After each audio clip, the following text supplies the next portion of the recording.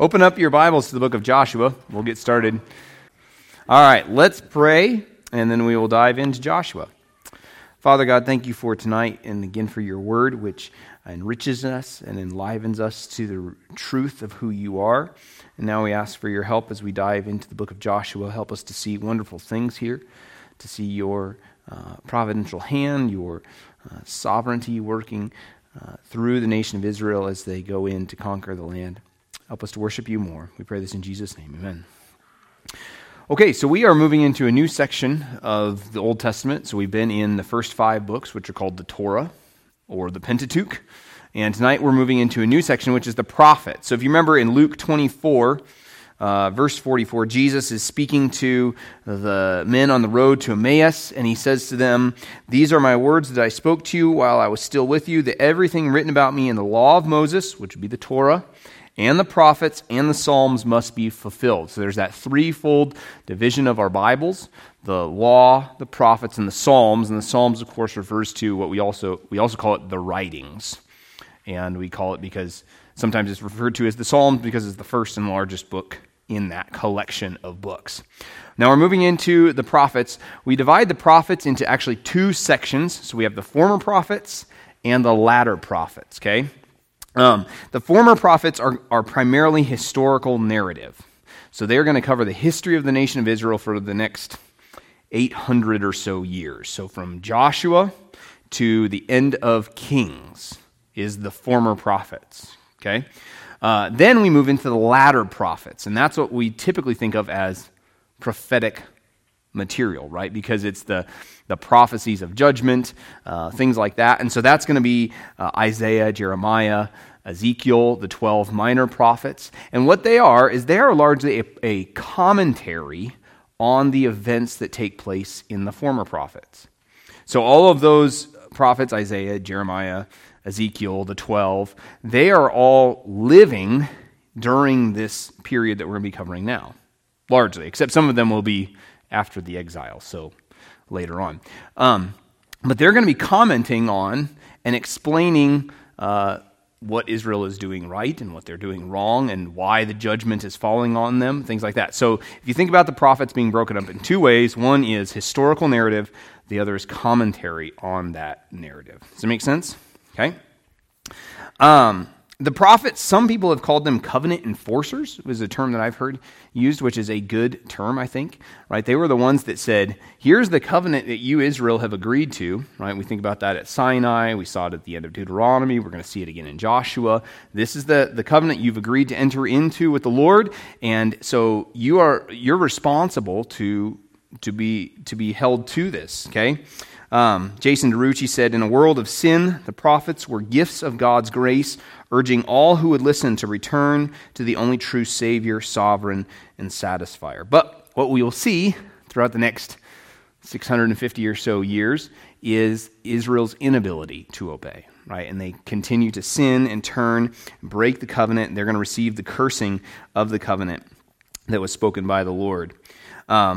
At the end of Deuteronomy, in Deuteronomy 31:16, right, Moses is reaffirming the covenant to that second generation, the one we're going to read about in Joshua, that is largely a faithful generation. And he says to them, "Behold, you are about to lie down," the Lord said to Moses, "Behold, you are about to lie down with your fathers.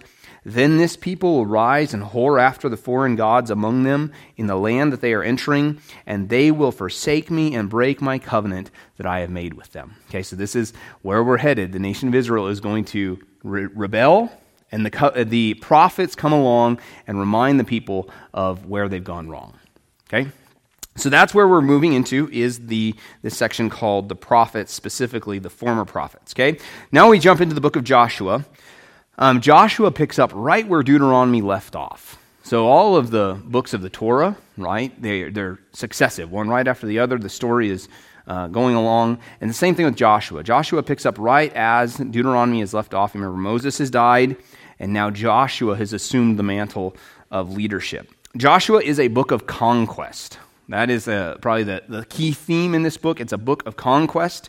It gives us the history now of the second generation that came out of Egypt. Remember what happened to that first generation? They died in the wilderness for their rebellion. So this is their children. And they are faithful and obedient. They will believe the Lord. They will go in and they will get victory in the land over the giants. Remember, that was the concern of the first generation. There's giants in the land. We can't conquer them. Well, as we will see, this faithful generation says, yes, we can. We believe what the Lord has said, and we will do it. It covers a period of about 24 years, I think is the estimation, how long time period the book covers.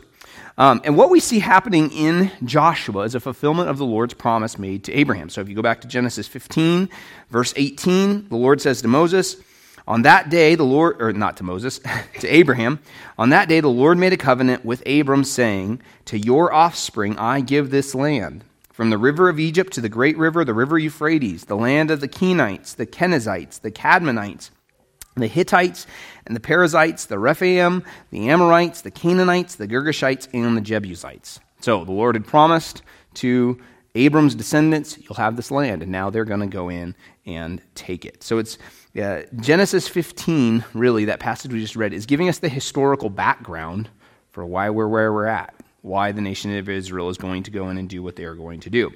This is going to be, like we mentioned, Joshua is a book of conquest. The conquest will read some of the events of that conquest, but it doesn't all happen in that lifetime. And there's two reasons. One, the people don't obey as they should and go in and take the land completely as they should. But also, Exodus 23 tells us that they would not take the land all at once because it would keep the land from being desolate. Right? You think about what war does to territory. You think about like World War I and how like the parts of France and things like that, just uninhabitable for time. So the same thing would be happening here. Exodus 23, verses 29 and 30, the Lord says, I will not drive them out from before you in 1 year, lest the land become desolate and the wild beasts multiply against you. Little by little, I will drive them out before you until you have increased and possessed the land. Okay? So then there's also with this, there's a responsibility on the part of the tribes. Each one of them is supposed to go in and possess their own territory. On your handout, I think you have a map of how it is divided, and we'll get to that. But each tribe was responsible to go and take possession of their land. Okay, the author of the book of Joshua, we're not entirely sure who it was. It's probably not Joshua. It's named because of Joshua's leadership. There is one position that holds that all of Joshua through Kings was essentially written by one author, one speaker. And they compiled all that information somewhere near 550 BC, so around the time of the exile.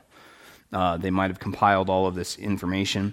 Another position says that some of these, that the book of Joshua was written much closer to the actual time of the events. The only problem with that is that some of the commentary that is written in Joshua seems to imply maybe a later date of writing. But at the same time, we know it's a divinely inspired book. That's the main thing that we need to walk away. Okay? So the outline of the book, the broad outline, the first 5 chapters, I just called Preparation for Conquest. And it is interesting. Exodus began with, in a sense, a preparation of the leaders who were going to lead Israel out of Egypt. It began with a preparation of Egypt being prepared for destruction. And then Numbers, remember, began with a preparation as well as they're going to head out on their journeys. And Deuteronomy also is preparing this generation to go and conquer the land. So Joshua also begins with a preparation. The people are preparing to go in and take the land. So the first 9 verses, we have what I call the Lord's commissioning of Joshua. You remember, Moses was the Lord's chosen man for his job, and now Joshua is that same chosen man. At the end of Deuteronomy, Joshua has been commissioned to lead this nation, and now Yahweh speaks to Joshua here in chapter 1 and says, you're my man to lead these people in and take the land. And so like you see in verse 3, he reiterates the promises that he has made. In verse 5, he reassures Joshua of protection, of deliverance, and victory. This will happen. I will go before you. Look at verse 5. No man shall be able to stand before you all the days of your life. Just as I was with Moses, so I will be with you. I will not leave you or forsake you. And then notice in verses 7 and 8, the importance of obedience to the law. Importance of obedience to the Torah. That's Joshua's main responsibility. And to keep that in front of the people. Here's the law of God. Be faithful to it. Obey it, right? Obedience to God's law will lead to prosperity and success for Joshua and for the nation. As they forsake that, they are doomed for failure. Then the second half of the chapter, Joshua prepares the people to go. Verse 11, prepare your provisions, for within 3 days you are to pass over this Jordan to go in to take possession of the land that the Lord your God is giving you to possess. Then in chapter 2 through chapter 5, we have what I call confidence for the conquest. So in chapter 2, the Lord prepares the land for the taking, and we have the account of the spies going in to spy out the land. Okay, kind of the inverse outcome of the first time they send spies in, right? First time they come in, the land is good, but there's giants and we're terrified. Now the spies come back, it's with a good report. The land is ready for us to be conquered. The Lord has given it into our hands. If you look at verse 9 and verse 22, we see that the inhabitants of Jericho, they've heard of the might of Yahweh. They have heard of this nation of Israel, and they're terrified. And so there's confidence that is given to the spies and to the nation of Israel that Yahweh has prepared this land for them. You notice also in verse 10, where again the people are hearing what Yahweh has done. One of the aims of the Lord in delivering the nation of Israel out of Egypt was that he would get glory for himself. That's happening, right? All the nations hear and know what Yahweh has done through this nation. Okay, and then notice, in verse 24, the different response. They said to Joshua the spies, "Truly, the Lord has given all the land into our hands, and also all the inhabitants of the land melt away because of us." They're not afraid. They're going forward in full faith and confidence. Chapter 3. The Lord prepares the way. So here we see a scene very reminiscent of Israel's deliverance through the Red Sea. It's almost a reverse exodus, though, where it's a exodus into the land. Whereas before they were delivered out of Egypt, now they're delivered into the land in the same way. The Lord miraculously stops the waters, holds back one side, and they are able to cross over. And again, they are led through the water by the Lord, and in the Ark of the Covenant, the priests carrying that through. And again, it has the same effect on the nations around as the Exodus did. If you look at chapter 5 and verse 1, as soon as all the kings of the Amorites who were beyond the Jordan to the west and all the kings of the Canaanites who were by the sea heard that the Lord had dried up the waters of the Jordan for the people of Israel until they crossed over, their hearts melted and there was no longer any spirit in them because of the people of Israel. So again, the Lord's actions on behalf of this nation are getting him glory, and it is terrifying the people they're going into have confidence or to conquer. Also, you notice in verse 10 that the crossing of the Jordan instructed the people that the Lord would not fail to do what he had said he would do. So he's promised to give them the land, and here's a scene to remind them that that is going to come to pass. And verse 7 of chapter 3 is also important. The Lord said to Joshua, "Today I will begin to exalt you in the sight of all Israel, that they may know that as I was with Moses, so I will be with you." This is important again, that the people, they have confidence in the man the Lord has appointed over them to lead them. So there's confidence in the leader. Again, you remember the response of the first generation was to constantly rebel and complain against Moses. At Sinai with the golden calf incident, what has become of this man Moses, who's led us up out into the wilderness to die? Or when they are wandering in the wilderness after the report of the spies, we want to get rid of Moses and we want a different leader because we want to go back to Egypt. Right? That's the wrong response. But here the Lord is solidifying that Joshua is his man. And in chapter 4, we have the people prepare a memorial. I was thinking about this as we sang "Come Thou Fount" this morning, right? In that line here, "I raise my Ebenezer," right, which is a memorial. And so the nation of Israel does this. They raise a memorial after they've crossed the river. They take stones that represent the 12 tribes. And that memorial was to serve as a reminder that the Lord has delivered them into the land. It is the Lord who has brought them to this place. It's also going to give confidence to future generations. As they see that memorial, they'll remember the Lord delivered us into the land. And just as he was faithful to our forefathers, he will be faithful to us as we remain faithful to the covenant. In the same way, it also will serve as a witness against them when they forsake the covenant. When they disobey, they can see the Lord, as these forefathers were faithful to Yahweh and obeyed him, and he delivered them into the land. Now we see disaster coming upon us. Why is that? We've forsaken the covenant. Okay. Then we see a series, two things happen in chapter 5, starting in verse 2. The obedience of the people. So there are two things that happen. First of all is the circumcision and then Passover. Okay. For the people to experience the blessing of the Lord, they needed to obey. And there are two things that had not taken place. And the first was circumcision. Remember, that was a sign the Lord had given to Abraham back in Genesis 17 that marked off these specific people as being descendants of the man Abraham. And so it showed them to be members of this covenant. They were identifying themselves with that. Yes? Why was the circumcision? As far as for New Testament Christians? Well, because the ones born in the wilderness. I think. Oh. Sure. Okay. So you're saying, why did it stop? Sure. Was it because they were in Egypt? You know, I don't know why it would have stopped. I think with this first generation, it was just disobedience. That they didn't obey the command as they should have. Because the same thing came up with Moses. Remember, it's that bridegroom of blood passage, the really odd one in Exodus 4, I think it is, where so I think they had forsaken or forgotten to obey it. That would be I don't know. We're never told why, but whenever it seems to be forsaken, it's because they forsook the Lord. So I don't. Out of Egypt. Was circumcised, because it actually says that. Does it? Verse 7 of 5. Because they said they were still uncircumcised because they had not been circumcised on the way. So all that first generation is gone. Right, exactly. So the second generation that were wandering, while they were wandering, they were not circumcised. Exactly. This is when this is the circumcision of the second generation. Right. And I believe the first generation was unfaithful, and they had not followed through with what they should have done.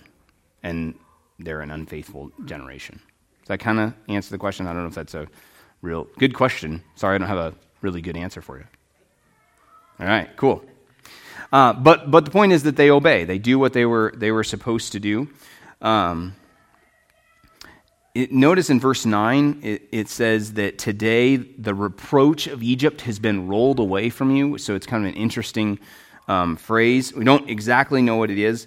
The ESV Study Bible had a good comment when it said, the reproach may have been the aspersions the Egyptians would have cast on Israel had the Lord not succeeded in bringing them into the land, or it may refer to the reproach represented in the disobedient generation that has now died. Okay, which could be both of those things, but there was something that was not right about them not obeying this command. And this was the first and most basic command for them. Right? This would be done 8 days after a male child was born, and so it's for them to not obey it was not right. And they also observe the Passover, and you notice in verse 12 that as they do this, they're now in the land, the manna ceases. So the Lord has been providing food for them, but now the Lord is providing food for them from the fruit of the land. Okay? And then we also see at the end, starting in verse 13, one final reassurance that the Lord is with his people. So Joshua meets the commander of the armies of the Lord, and is reassured here that it is Yahweh who will fight on their behalf. And this is also a scene that's very reminiscent of the burning bush, right? Because both Moses and Joshua were told to take your shoes off, for you're on holy ground. So there's a real similarity there again. I think the reader should understand that Joshua is again the man the Lord has chosen for this leadership. Okay. So then it gets us to chapter 6 through 12, and this now details the specific conquests that Israel is going to undertake. The other thing we need to think about with these chapters, and this is Joshua is a book of holy war. It is what it really is. And so we need to think about that for just a minute. We touched on it back in Genesis 15, but through this conquest, the Lord is fulfilling that promise made to Abraham, that your descendants will go in and inhabit this place. Also, the Lord is using Israel as an instrument of divine punishment. Remember, he said in that promise to Abraham, after 400 years, I will bring your people out, for the iniquity of the Amorites has not yet been fulfilled. So these nations have been inhabiting and polluting and sinning against the land and rebelling against them, and the Lord's, the cup of wrath has been filled up. Right? They've had opportunities to repent 400 plus years. Now the time of their judgment has come. Okay?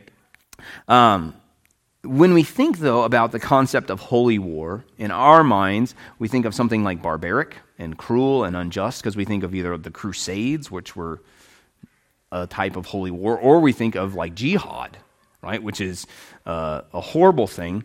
But that's not the proper understanding. So Jim Hamilton said this. He said, the total destruction of the inhabitants of the land is just only if the deity who calls for such a measure is worthy of all honor.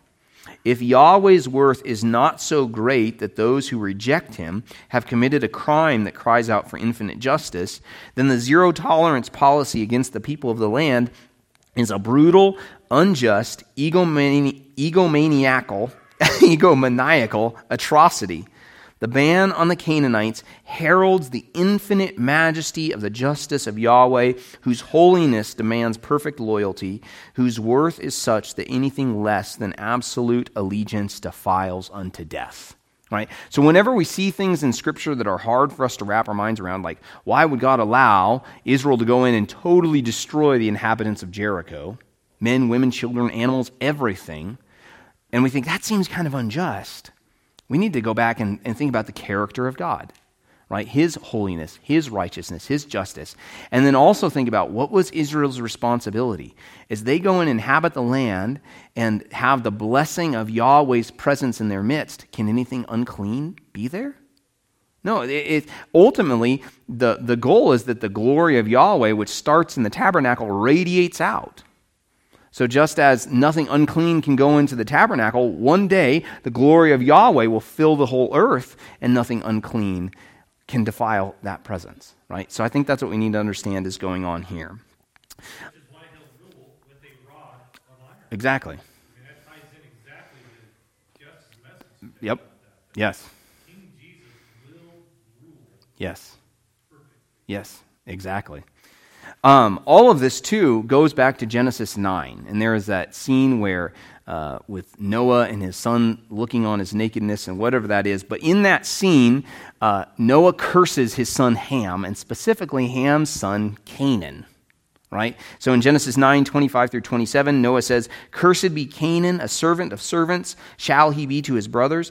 He also said, "Blessed be the Lord, the God of Shem, and let Canaan be his servant. May God enlarge Japheth, and let him dwell in the tents of Shem, and let Canaan be his servant." So what we're seeing here is a fulfillment of that promise, but even further than that, we're going back to Genesis 3, because what we're going to see is that the descendants of Seth, through Seth, Adam and Eve's son, comes Shem.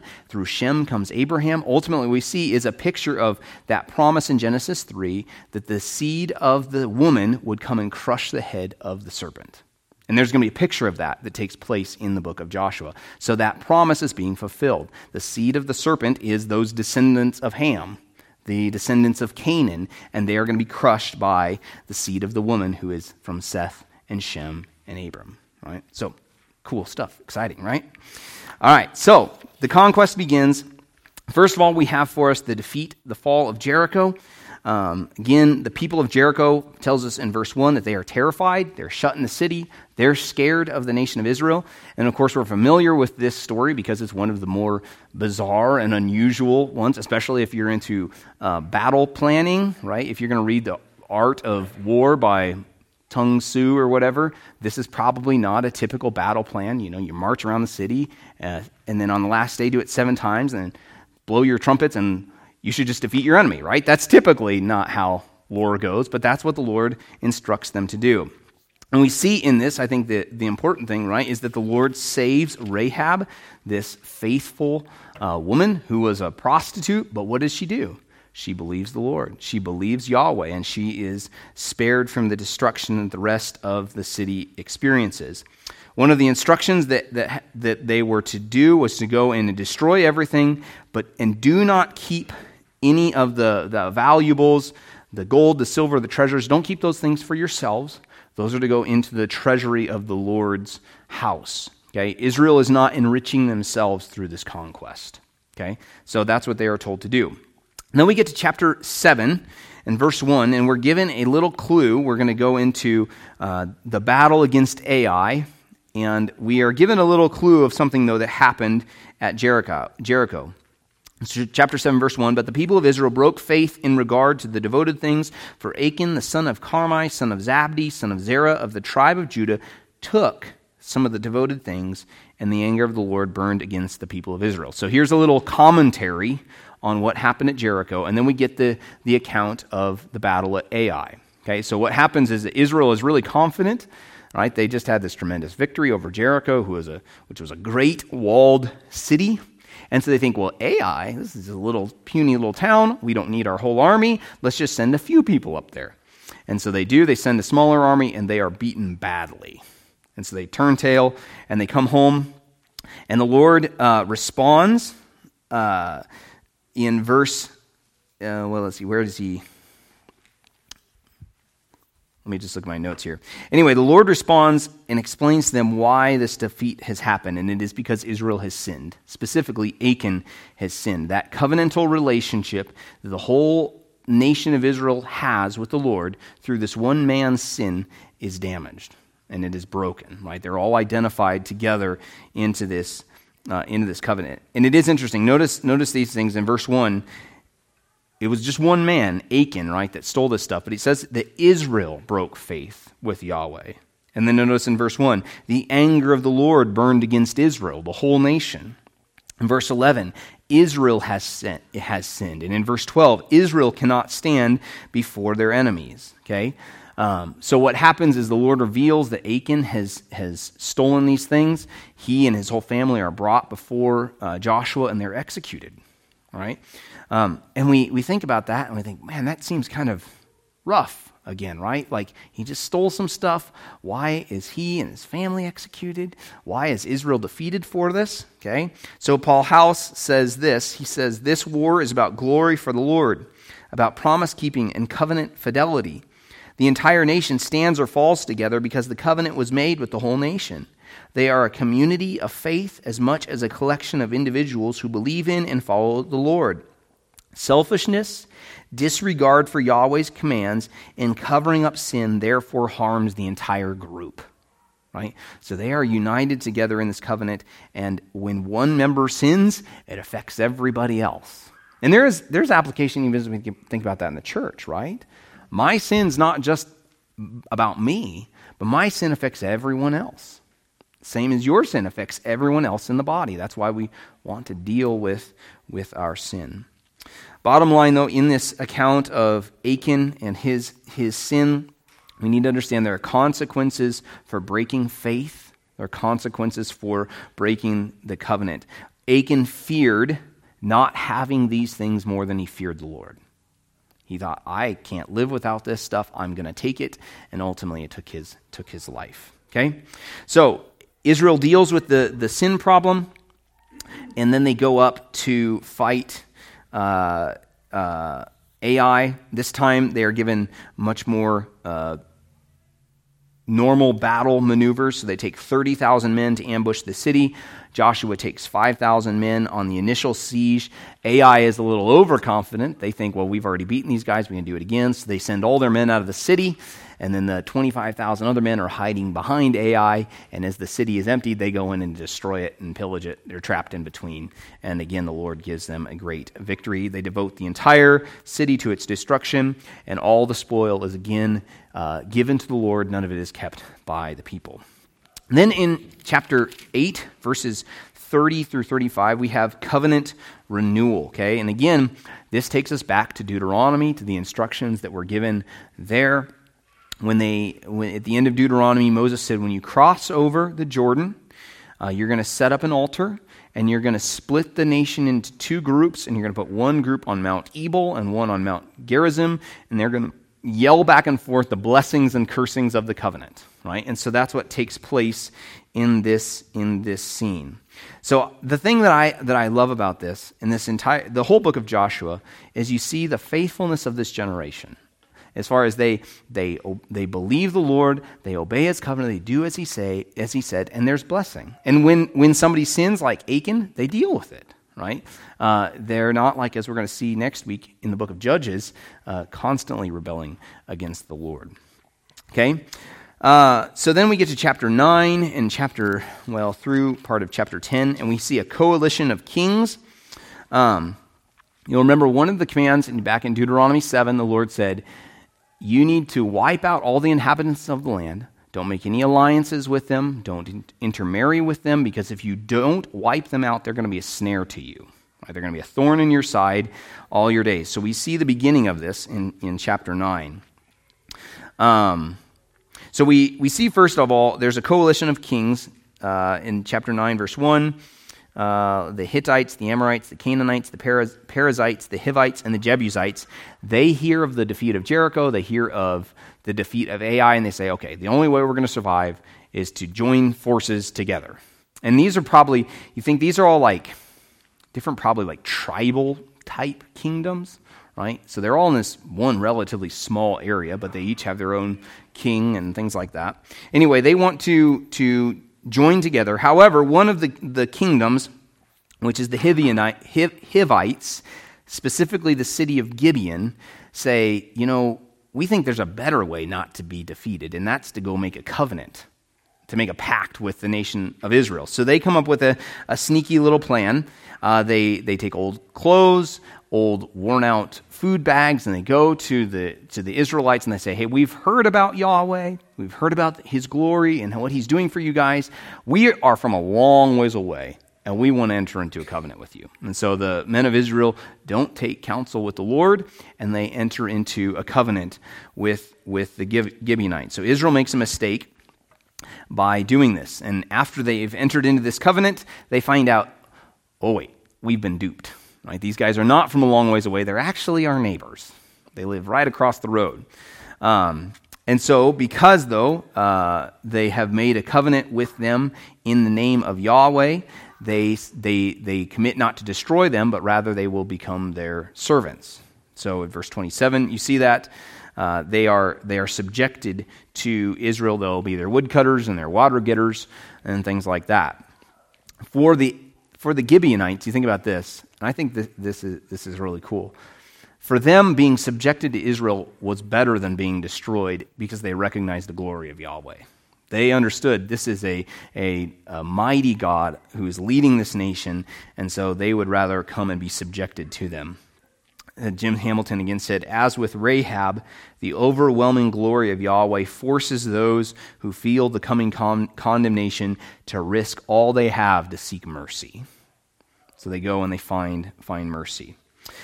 So the Gibeonites enter into this covenant, but in chapter 10, there's still all these other kingdoms, this coalition of kings that have come together, and they are going to go up to fight against Israel. And so we get the background in the first 4 verses of chapter 10. As soon as Adoni-Zedek, king of Jerusalem, heard how Joshua had captured Ai and had devoted it to destruction, doing to Ai and its king as he had done to Jericho and its king, and how the inhabitants of Gibeon had made peace with Israel and were among them, he feared greatly, because Gibeon was a great city, like one of the royal cities, and because it was greater than Ai, and all its men were warriors.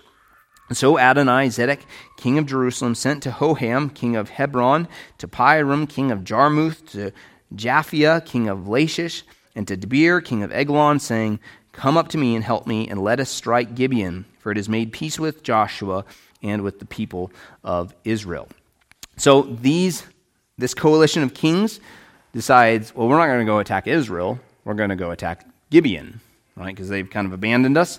So this leads to Gibeon's calling for Israel's help. You see that in verse 6. The men of Gibeon sent to Joshua at the camp of Gilgal, saying, "Do not relax your hand from your servants. Come up to us quickly and save us and help us, for all the kings of the Amorites who dwell in the hill country are gathered against us." So the Lord, again, in this battle scene, provides a decisive victory for the nation. So a couple of things happen. Large hailstones fall from heaven and kill the enemy. There's a note there that more men were killed by the hailstones falling from heaven than by the sword. And then the other craziest thing, right, is that the sun stands still so they could continue to wage the war. So time literally stopped so that these men could continue the battle on, and Israel would have victory over their enemies. And then look at the second half of this chapter, and this is what I think is really interesting.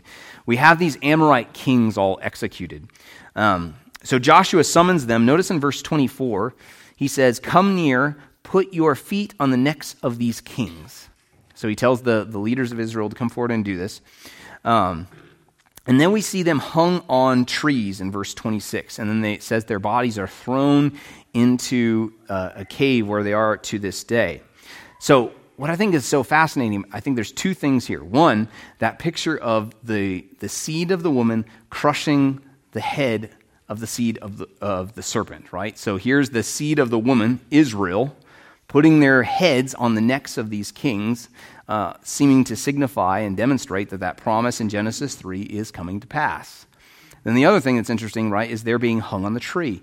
Back in Deuteronomy, there is an instruction given about those who are hung on the tree, and it says that cursed is everyone who is hung on the tree, right? And again, Paul takes that in Galatians and says, what about Christ? He became a curse for us. So there seems to be something going on with that. Stephen Dempster says here, much better than I can say it. He says, there are echoes of the seed of the woman crushing the serpent's head and of placing the curse upon the seed of the serpent. The hanging of the bodies on the tree graphically shows the cursed fate of these kings. The curse upon Ham before the table of nations is working itself out on his son Canaan. The other passage that's really interesting with this is Psalm 110, verse 1. The Lord said to my Lord, "Sit at my right hand until I make your enemies your footstool." Right? So ultimately that's speaking of Jesus, but even now Israel is fulfilling this. Right? Their enemies are becoming their footstool. All right? Then we get to the last half of chapter 10 and chapter 11. We have the conquest of northern and southern Canaan. And this is just some summaries that we have of victories that Israel is having throughout the land. So if you look at chapter 10, verse 40, so Joshua struck the whole land, the hill country and the Negeb and the lowland and the slopes and all their kings. He left none remaining, but devoted to destruction all that breathed, just as the Lord, the God of Israel, had commanded. And Joshua struck them from Kadesh Barnea as far as Gaza, and all the country of Goshen as far as Gibeon. And Joshua captured all these kings in their land at one time, because the Lord God of Israel fought for Israel. Then Joshua returned, and all Israel with him, to the camp at Gilgal. And look at chapter 11, verse 15. Just as the Lord had commanded Moses his servant, so Moses commanded Joshua, and so Joshua did. He left nothing undone of all that the Lord had commanded Moses. All right, so there's this consistent theme. They're doing what they're supposed to be doing. And as they do that, it is the Lord that is giving them victory. And that is a recurring theme in this book. You notice also in these chapters, the Lord hardening the hearts of these kings. So look at chapter 11, verse 20. For it was the Lord's doing to harden their hearts, that they should come against Israel in battle, in order that they should be devoted to destruction and should receive no mercy, but be destroyed just as the Lord commanded Moses. You think back to Pharaoh, right, and the Lord's hardening of Pharaoh's heart. So the Lord hardens these guys' hearts to destroy them, to fulfill his purpose, and to fulfill the promises that he has made. Okay? Makes me think Proverbs 21:1, right? The king's heart is a stream of water in the hand of the Lord. He turns it wherever he wills. And these guys were, they were idiots, really. Like, in a sense, they knew they'd be wiped out, but yet the Lord allowed their hearts to be hardened. They hardened their hearts against the Lord to come out to battle against a foe they could not defeat. Then we get in chapter 12 through chapter 13, verse 7, a summary of Israel's victories and the land that still needs to be taken. So there it lists the kings that Moses defeated. So we'd go back to Numbers and we'd see Sihon and Og, and then the kings that Joshua has defeated. So it's just a summarization of the last number of years of battle. And then the first verses of chapter 13 says, this is the land that has not been captured yet, and that still needs to be captured by the people. Then we get to all of chapter 13 through chapter 21 is the introduction to the land still to be conquered, and then a description of that. I don't know if, well, of course you have. You've read a legal description, right? And it's, lot, the southwest corner to the southwest corner, or so many acres in this section, in this township, and things like that, which is Greek to me, unless you're big into reading those things. But that's essentially what these next chapters are. They're all legal descriptions. This is the land. This is who it's allotted to. So it's, you get this section of this territory, and this tribe gets this section, and so on and so forth. Stephen Dempster again says, what seems uninteresting to Westerners was surely momentous to ancient Israelites. These descriptions in all of these chapters are land deeds.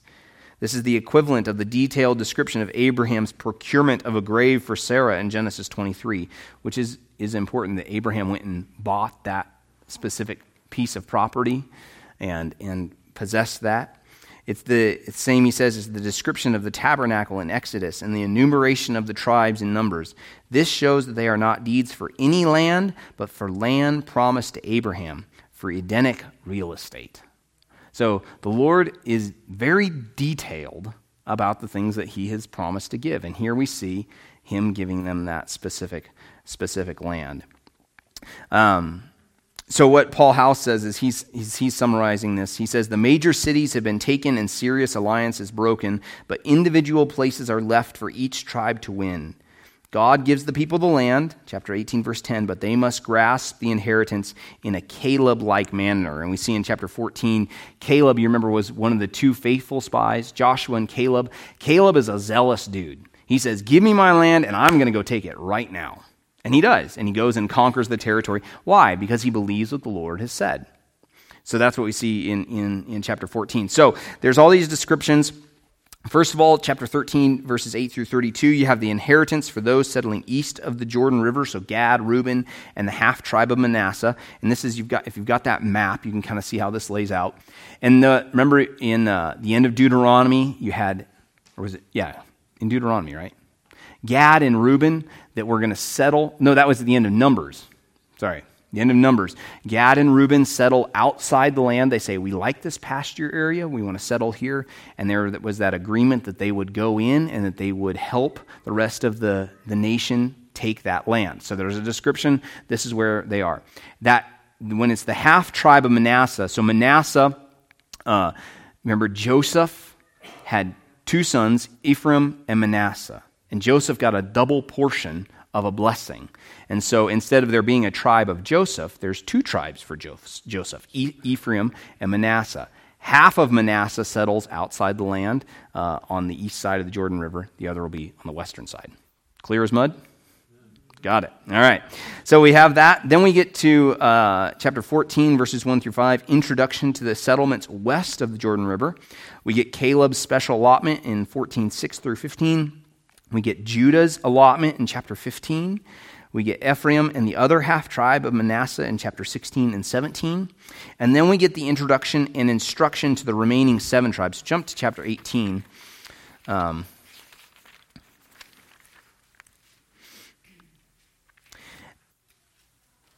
Look at verse 2. There remained among the people of Israel 7 tribes whose inheritance had not yet been apportioned. So Joshua said to the people of Israel, how long will you put off going in to take possession of the land which the Lord, the God of your fathers, has given you? So again, they've been instructed, here's your territory. Why are you waiting? Go and take that land. So then we have a detailed description of that.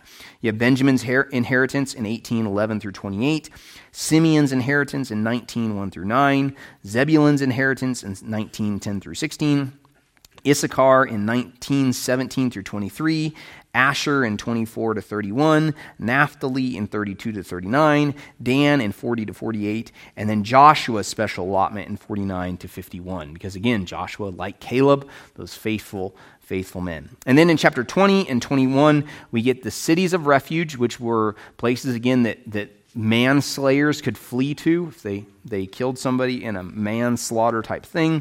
And then also places for the Levites, because the Levites don't have specific land to inhabit, so they're given cities, they're given pastures, things like that. Okay? So that's the almost a good chunk of the book, right, is these descriptions of the land. Yes?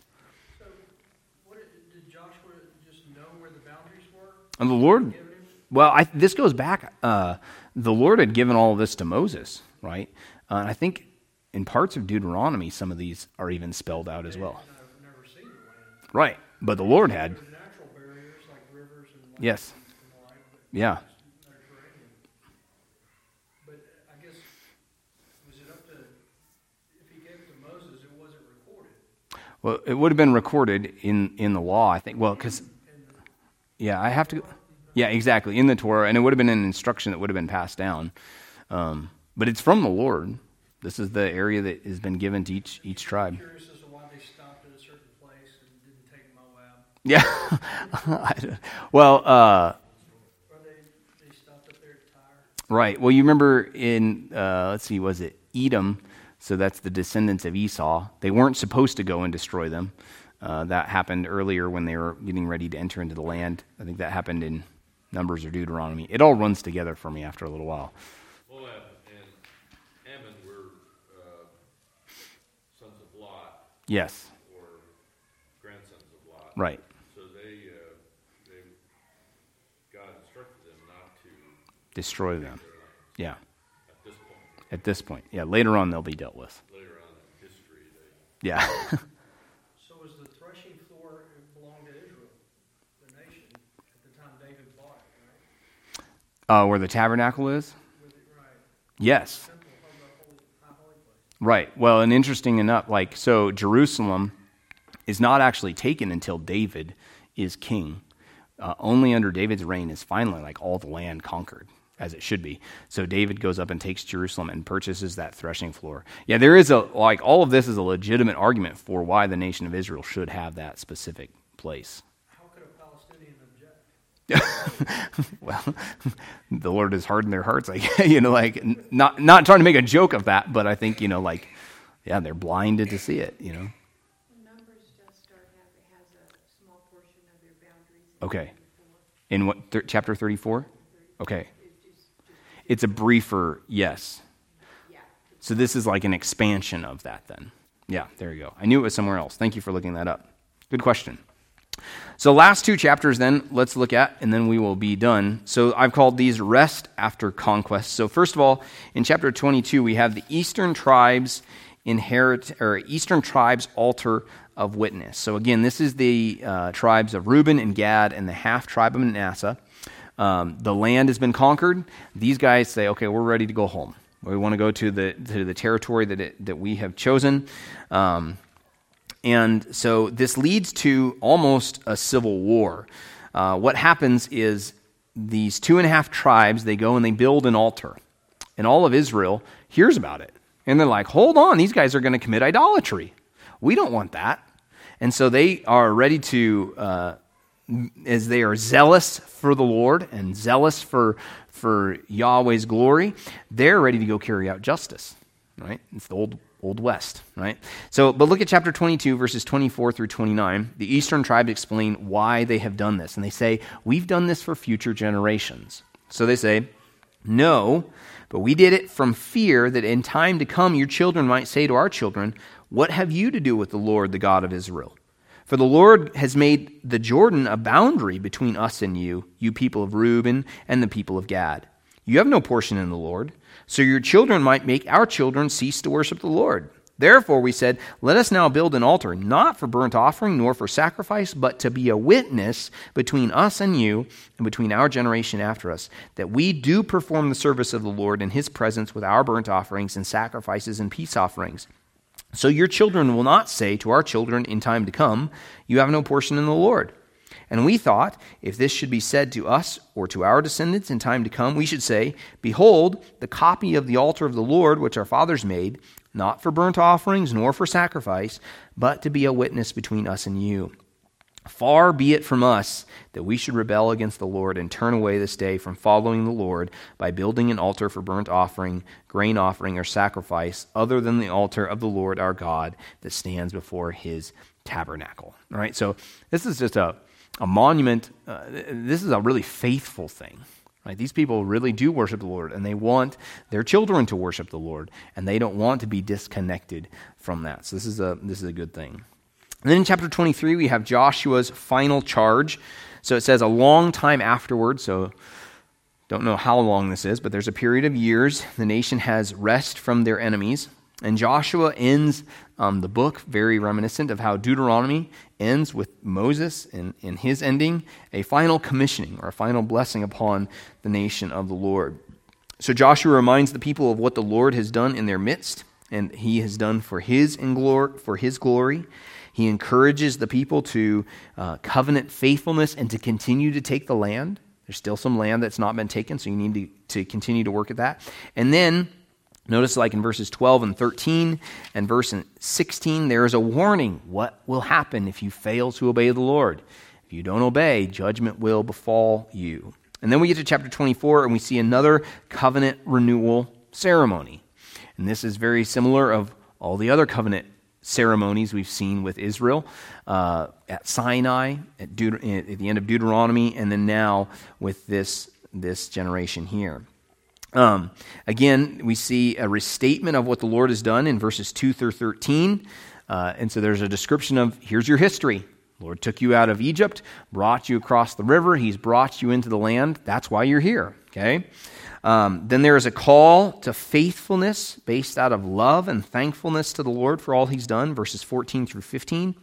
Now, therefore, fear the Lord and serve him in sincerity and in faithfulness. Put away the gods that your fathers served beyond the river and in Egypt, and serve the Lord. And if it is evil in your eyes to serve the Lord, choose this day whom you will serve, whether the gods your fathers served in the region beyond the river, or the gods of the Amorites in whose land you dwell. But as for me and my house, we will serve the Lord. Okay? So again, there is a reminder, this is what Yahweh has done. Choose to serve the Lord. Okay? Verses 16 through 18, the people respond and they commit. We will do all you have said. We will do. We will follow the Lord. Verses 19 and 20, there is a warning for forsaking the Lord. And then verses 21 through 28, we have a witness to the covenant. Okay. Again, this witness to the covenant is an important aspect, I think. You remember back at the end of Deuteronomy where Moses said, I call heaven and earth to witness against you today. And even the eastern tribes' altar of witness, that was to stand as a monument, as a reminder that when one nation would say, you have no portion in the Lord, they could say, no, look, this altar does. It shows that we are part of the Lord. So the same thing here, the book of the law that is given, it will stand witness against Israel on the day they rebel. Which has been prophesied. Moses has said this is going to happen. Joshua has warned them. Well, when that day comes, what's going to happen? The Lord, through the prophets, will say, here's the witness. You have failed in obeying the Lord. Judgment is befalling you. So they can't say, why is this happening? Right? There's been a witness for their transgression. There's also a stone that is set up. So they have a book. They have a stone that is set up. And in their time of transgression will bear witness to the fault, that it lies with Israel. The fault lies with Israel, not with Yahweh. Look at verses 13 through 18. I gave you a land, this is the Lord speaking, on which you had not labored, in cities that you had not built, and you dwell in them. You eat the fruit of vineyards and olive orchards that you did not plant. Now therefore fear the Lord and serve him in sincerity and in faithfulness. Put away the gods that your fathers served beyond the river in Egypt, and serve the Lord. And if it is evil in your eyes to serve the Lord, choose this day whom you will serve, whether the gods your fathers served in the region beyond the river, or the gods of the Amorites in whose land you dwell. But as for me and my house, we will serve the Lord. Then the people answered, far be it from us that we should forsake the Lord to serve other gods, for it is the Lord our God who brought us and our fathers up from the land of Egypt out of the house of slavery, and who did those great signs in our sight, and preserved us in all the way that we went, and among all the peoples through whom we passed. And the Lord drove out before us all the peoples, the Amorites who lived in the land. Therefore we also will serve the Lord, for he is our God. So Joshua ends on a positive note, right? A faithful generation recommitting themselves again to serve the Lord. But it doesn't last long. That's the story of Judges. So we will get to that, get back to that next time. There is a couple of things in Joshua that we could say are maybe cracks in the foundation. And one of them is the people's not possessing the land like they should. Those 7 tribes that don't do it, that's going to come back and haunt them, so to speak, right? As those nations will be a thorn in their side.